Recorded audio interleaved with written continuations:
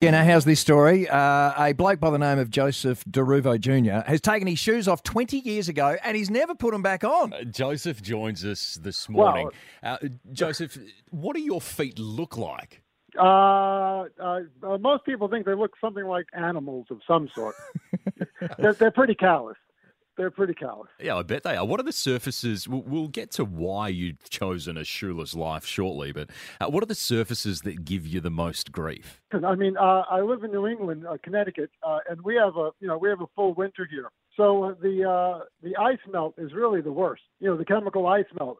It's corrosive on your skin. Oh. And I feel bad for dogs because they're walking around in it, and it just eats away at their pores. Yeah, there you go. The snow. See, over here, it's more like, the hot bitumen or the sand at the beach. That can be an issue. But why did you choose to do this, to go shoeless for 20 years? It's kind of a trifecta. There's three primary reasons. I've got inoperable bunions. I'm allergic to metal, so they can't put a plate to correct the bunions. So that's off the list. I have learning disabilities. I have sensory integration issues. I'm 1 foot on the spectrum, and being able to feel the ground just helps center me. Kind of calms my nerves. I'm already kind of edgy, and I'm even worse if I can't feel the ground. You're going to go shoeless? Hey. Shoeless in the studio. I'm going to try it. You do look grounded. You do look grounded, and I want a bit of that. So I'm just going to take these off. Okay, go for it. And then thirdly, in all honesty, it's a meditative, it's a prayerful process. You can't walk around being absent-minded or distracted. You always have to have a consciousness of where you are and what you're doing. And I like when God said to Moses, take off your sandals because this ground is holy. And I take that seriously. Now, what about places to get into when you rock up with bare feet? Are there joints that don't yet let you in? Surely. Listen, I mean, it's a modest life. It's a simple life. I mean, we're not going out to clubs. We're not going out to restaurants all that often. I mean, we've got cafes and bakeries that we frequent. They're friends. They love us. There's no problem there.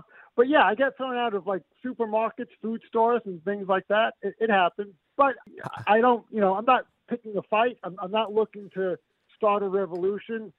It's a solution that works for me. And if I can talk to someone and let them, be merciful on me, then I talk them through it. But sometimes, yes, sometimes I'm getting escorted out with 2 people on my side. Wow. Well, I've had my shoes off for probably the last 45 seconds. I do feel a little bit more grounded. Carl's taking his off now too. See if you can pick the difference between. Okay. Oh, he's already got them off. Go for it. And now they're on the.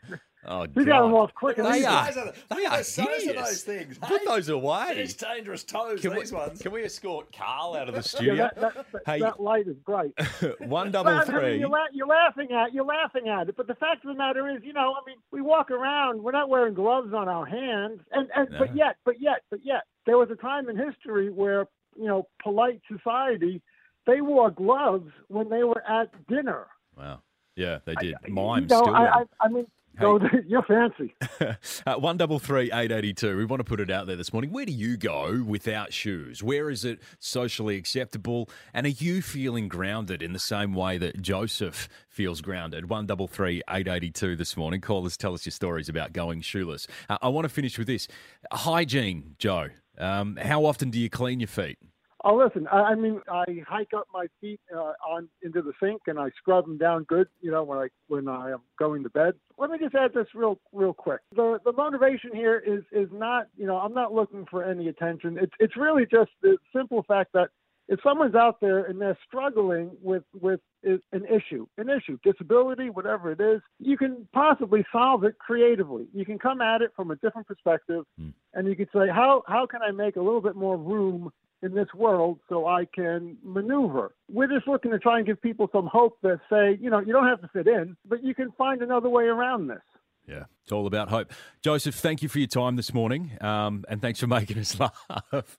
Enjoy the day. Okay, likewise. Enjoy.